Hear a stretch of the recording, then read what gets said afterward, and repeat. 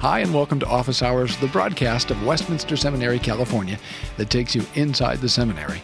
I'm Scott Clark. Today, we're talking with David Zadok, a graduate of Westminster Seminary, California, and Israel Field Director of Christian Witness to Israel. David is an Israeli citizen and a Reformed Christian. He's a retired major in the Israeli Army and an elder in Grace and Truth congregation. He's also the translator of the Heidelberg Catechism into modern Hebrew and helping with a translation of the Heidelberg into Russian. If you want to know more about David's background, listen to the June 21st, 2010 episode of Office Hours at wscal.edu/office hours. Click on the Office Hours link in the upper right-hand side of the page. Hi, David, and welcome back to Office Hours. Thank you. It's great to be back. Well, since we last were together, what is happening in Israel, and more particularly, what's happening with HaGeffen Publishing? Well, in Israel, we don't have ever a moment of dullness, so a lot is happening, and a lot has happened since then. But I think the more encouraging and important thing is, beside a lot of the politics, is what God is doing among the Jewish people in Israel. And one of the encouraging signs that we are seeing is more openness toward the gospel among the Jewish people, particularly younger Israelis. Last October, just about 9 months ago, we did a campaign, evangelistic campaign, in cooperation with few churches. And in that campaign, we got more than 500 people who called and asked for the New Testament and an evangelistic booklet that we have published. Now, that doesn't mean that 500 people have come to Christ, but nevertheless, the fact that that great number asked for the New Testament and the book we published is a real encouragement.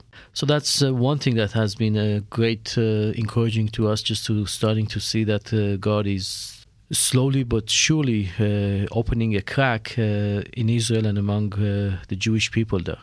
Getting the New Testament into people's hands in Israel might not sound like a big thing in North America, where a lot of people have ready access to the New Testament.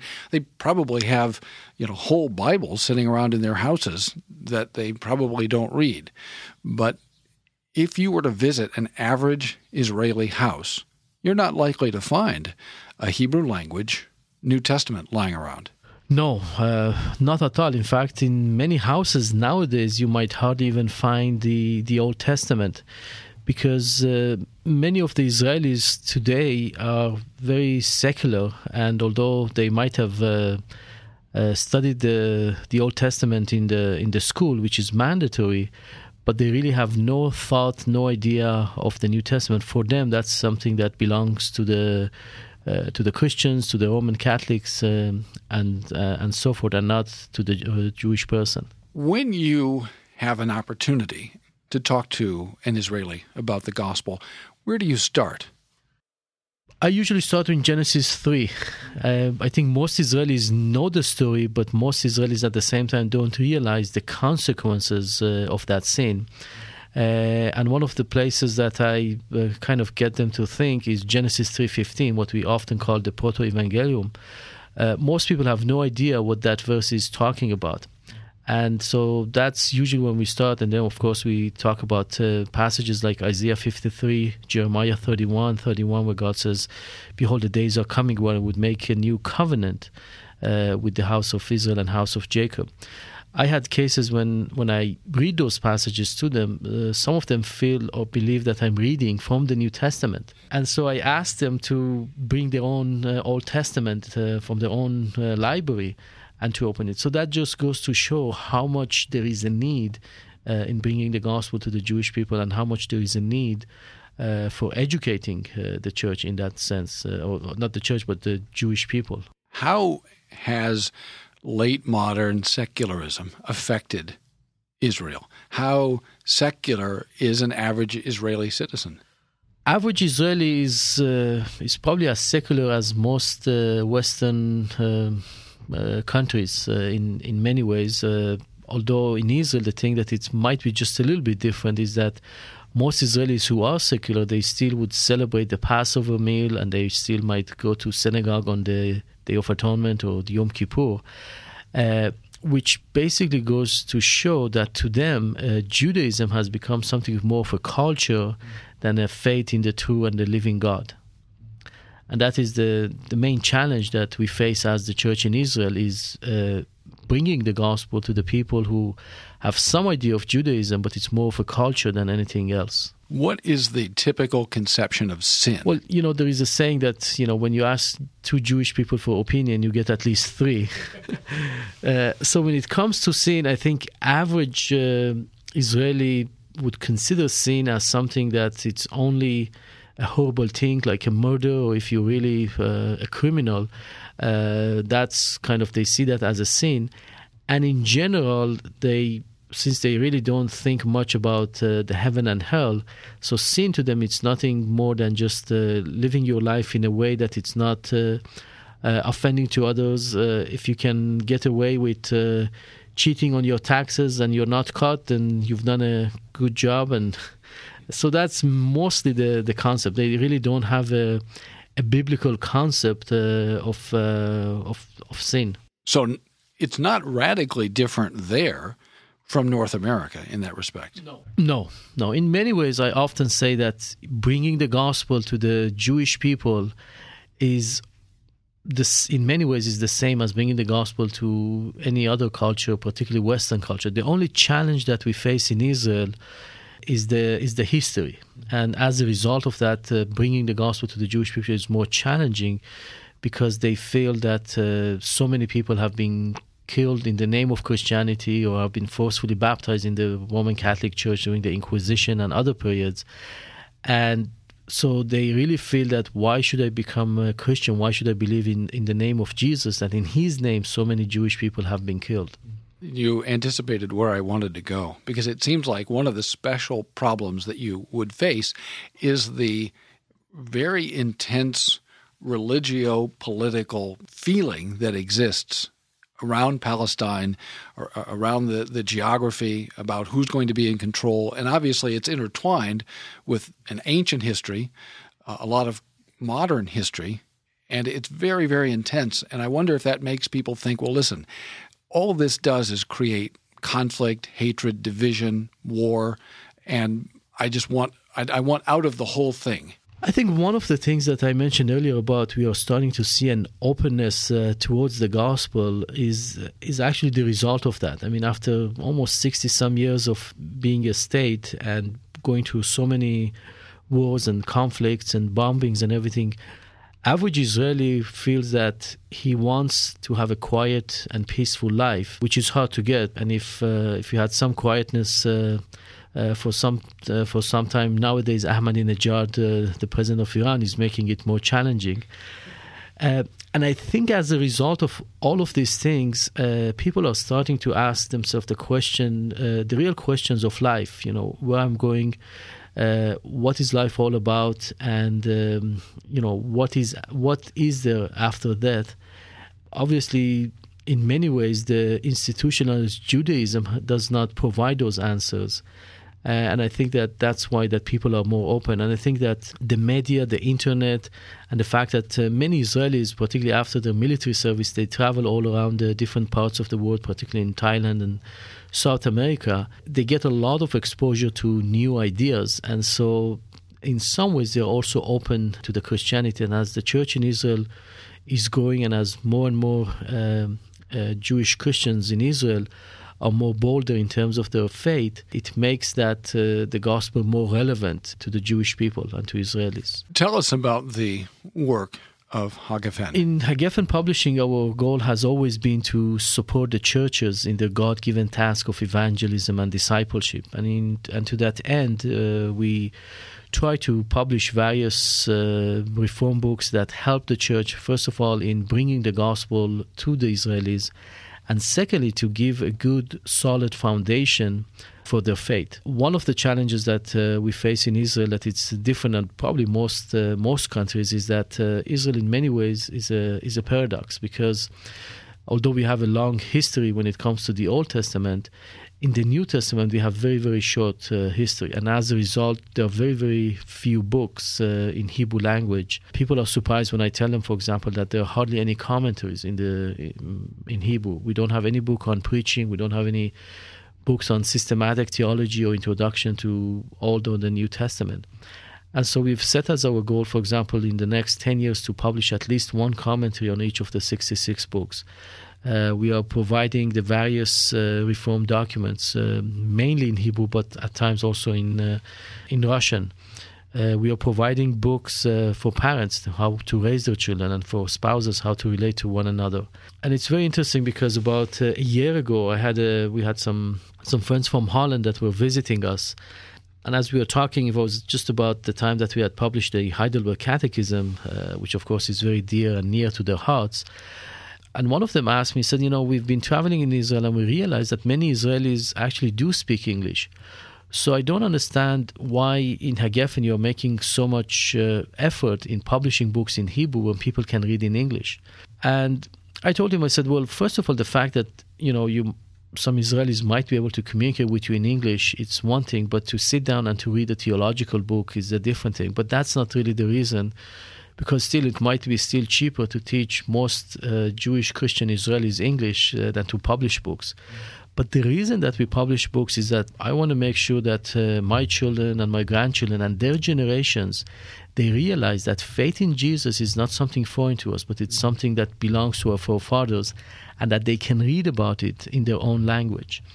And that's why we are working hard and putting various efforts to publish different books in different areas of the Christian faith in order to make sure that they realize that it's belongs to us as much as to any other language or nation. There's something about having the faith in your own language. When you're reading it in someone else's language, even if it's a language with which you have considerable familiarity and fluency, there's, as you say, something about having, for example, the scriptures in your language, and having important summaries of scripture like the Heidelberg Catechism in your own language, because it says, I'm a part of this.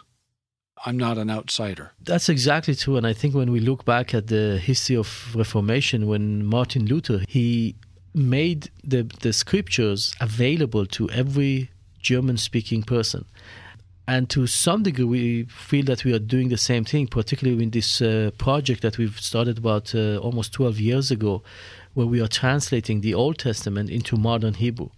Because what is happening today is that average Israeli, when they read the Old Testament, probably 50 or 60% of what they read, they can't understand because the language has changed. Yeah. People might assume that Hebrew is Hebrew, but if we just stopped and thought about it in our own context, if we hand people the authorized version, as beloved as that is, for a lot of folks, it's a very difficult read. It's like handing them Shakespeare. It's archaic and foreign, and it makes the scriptures seem archaic and foreign. Yeah, and that's one of the reasons we started this project, was not only to help average Israeli, but particularly the children and young people, because when you read the scripture and you struggle with understanding what it says, eventually you get tired of it and you put it aside. So we wanted to make sure that we are doing something that would make the scriptures not only available, but something that they would want to read and love it. And the reason for that is that they can understand it. I mean, if you can understand something, it's hard to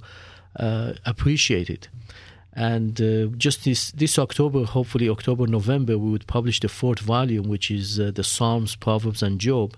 And we're hoping to complete the all of the Old Testament by 2012. We've already done the Pentateuch and the historical books as well as the prophets. We're going according to the Jewish order of the books. And if somebody's looking for information about this, they can find it on the web at www.ha-gefen.org.il.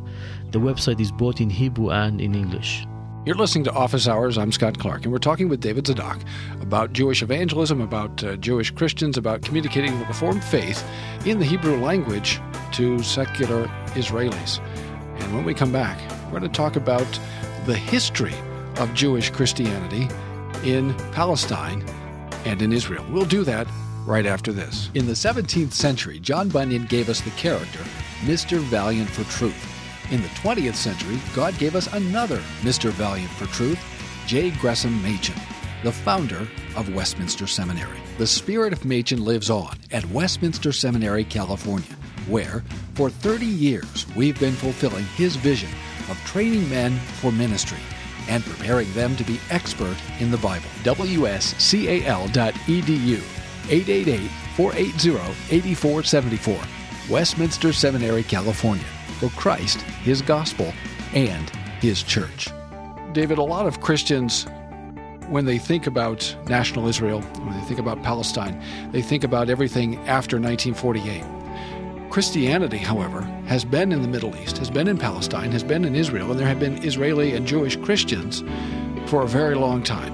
Talk about the history of Jewish Christianity. I think the history in many ways is also a paradox, because when we read the pages of the New Testament, particularly the book of Acts, we notice that all of a sudden when some Gentiles started to believe in the God of Israel and in the Messiah of Israel, the Jewish people didn't know what to do with them. In fact, the first council, as we read about in Acts 15, was just about that, what to do with all these Gentiles that all of a sudden started to believe not only in the God of Israel, but in the Messiah of Israel. But we forget about almost 2,000 years afterwards that this faith that we believe in started in the land of Israel, started among the Jewish people. And sometimes when I remind my brothers and sisters that Jesus was born as a Jew, lived as a Jew, and died and raised as a Jew, they kind of are surprised. Well, that's because all the pictures that we see are ostensibly of Jesus are, he's Swedish, he's African, he's Hawaiian. I've seen all of those different representations.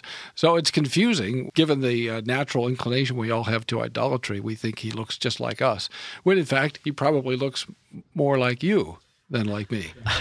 I don't know if you look like...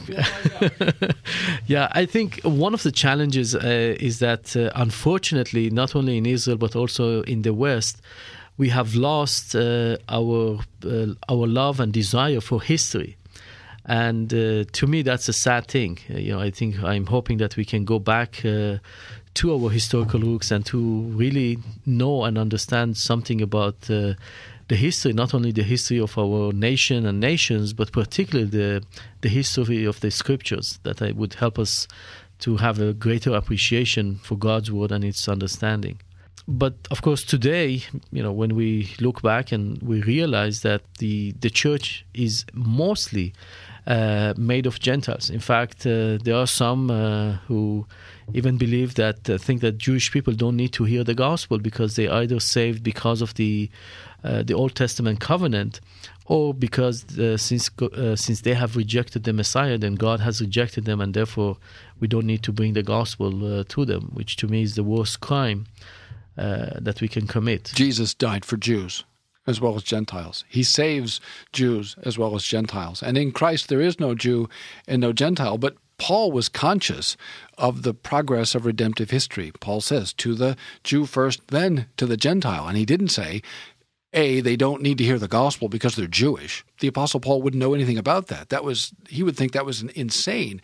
And B, he doesn't ever think, well, they've rejected Jesus, they crucified Jesus, and therefore they don't need to hear the gospel. It's precisely for those kinds of reasons that he thinks they do need to hear the gospel. Probably more than anyone else, in a sense. And I think, again, going back to history, when we read the Old Testament, and we realize the behavior and the acts of the Jewish people, we shouldn't be surprised at the time of Jesus that they rejected him. I mean, immediately after we came out of Egypt, after all those great and wonderful miracles that God did, the very next day we built an idol, and we said, "This is the God that has brought you out of the land of Egypt." We read through the prophets; they always rejected God, and they always went back to idolatry. So we shouldn't be surprised when they rejected it, because again and again, it goes to show us that while we are the covenant breaker, God is the covenant keeper, and it's not about how faithful we are to him, but his faithfulness to us. And Paul warns the Gentiles not to get too uppity, not to get snotty, because he's very plain about this. He said, look, if God did this to the Jews, he could do this to the Gentiles as well. So how much more? How much more? And it's not the case that if there were Gentiles who were led out of Egypt and into the wilderness, that we would not have also done exactly the same thing, because human beings are just sinful, and it doesn't really matter ultimately what your ethnicity is